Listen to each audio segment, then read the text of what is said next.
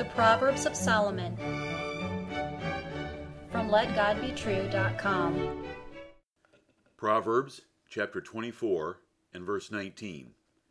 Fret not thyself because of evil men, neither be thou envious at the wicked.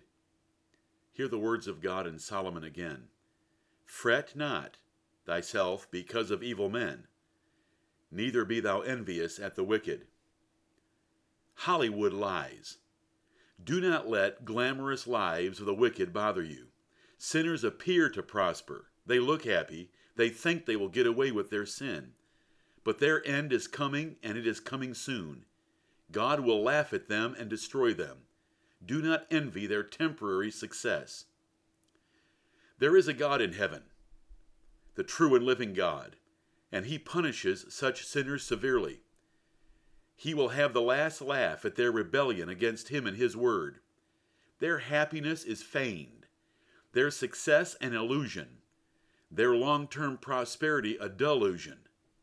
They experience trouble here in this world, they often die young, then they face an angry God. Do not fret about them. The verse before you is only half of the proverb.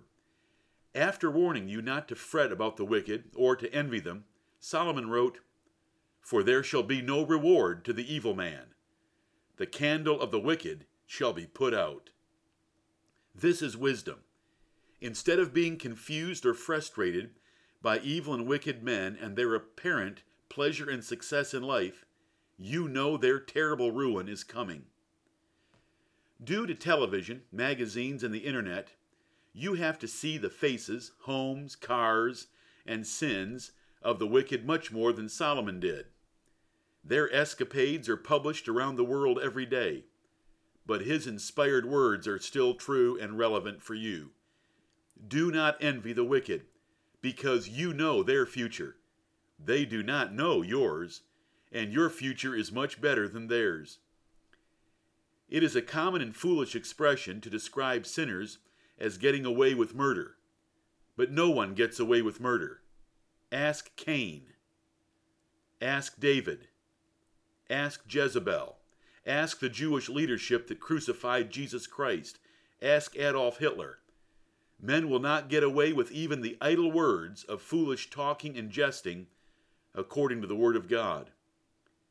Prosperity proves nothing. Do not envy sinners who seem to prosper. God may allow or send prosperity to encourage fools in their foolishness so that he can judge them for it. This is taught in Proverbs chapter 1 and verse 32. David taught that if you wait long enough, the wicked will be completely gone and you will not be able to even find them. Do not envy a soap bubble. It will soon pop and disappear. Wise men walk by faith and knowledge. That is how they live their lives. They believe all God has said against sin in the Bible, and they reject any worldly advice or examples that pretend sin might be profitable. They know better. Wise men know all men are liars, especially in Hollywood, and that God is true. They know a day of reckoning is coming, in which all the wicked shall give an account of their lives and be rewarded with eternal torment for their folly and evil while they were in the world. Faith looks constantly to the future. It knows there is much more than meets the physical eye here on earth. Therefore, the righteous walk by faith, not by sight. They know a great reversal of fortune is coming soon, for both the righteous and the wicked.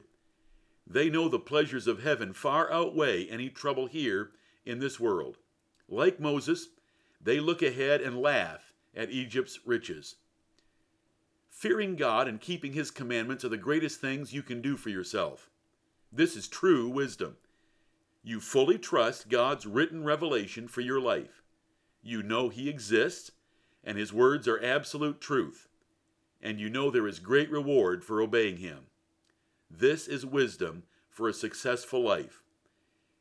The apparent pleasure and prosperity of fools may cause you to question if there is profit in obeying God and his word. David and his song leader Asaph wrote about such foolish and short-term thoughts.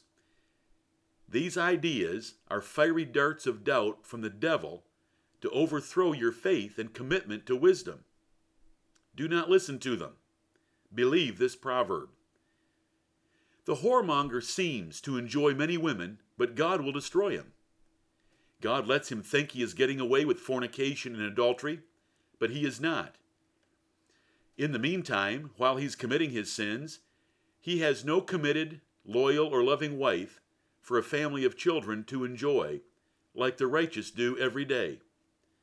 These wicked players are lonely now, and they will soon be cut down forever. God warned you not to fret. David put it in these words, "Fret not thyself because of evildoers, neither be thou envious against the workers of iniquity. For they shall soon be cut down like the grass, and wither as the green herb. Rest in the Lord, and wait patiently for him. Fret not thyself because of him who prospereth in his way, because of the man who bringeth wicked devices to pass." Listener, let the wicked have their fun in this world, and you can laugh at them in the next world. You have a reward coming that will put their deceitful pleasures to shame. And remembering this reward fills the Christian with hope, no matter how difficult his existence here might be. God will laugh at their calamities now and declare his condemnation of them later.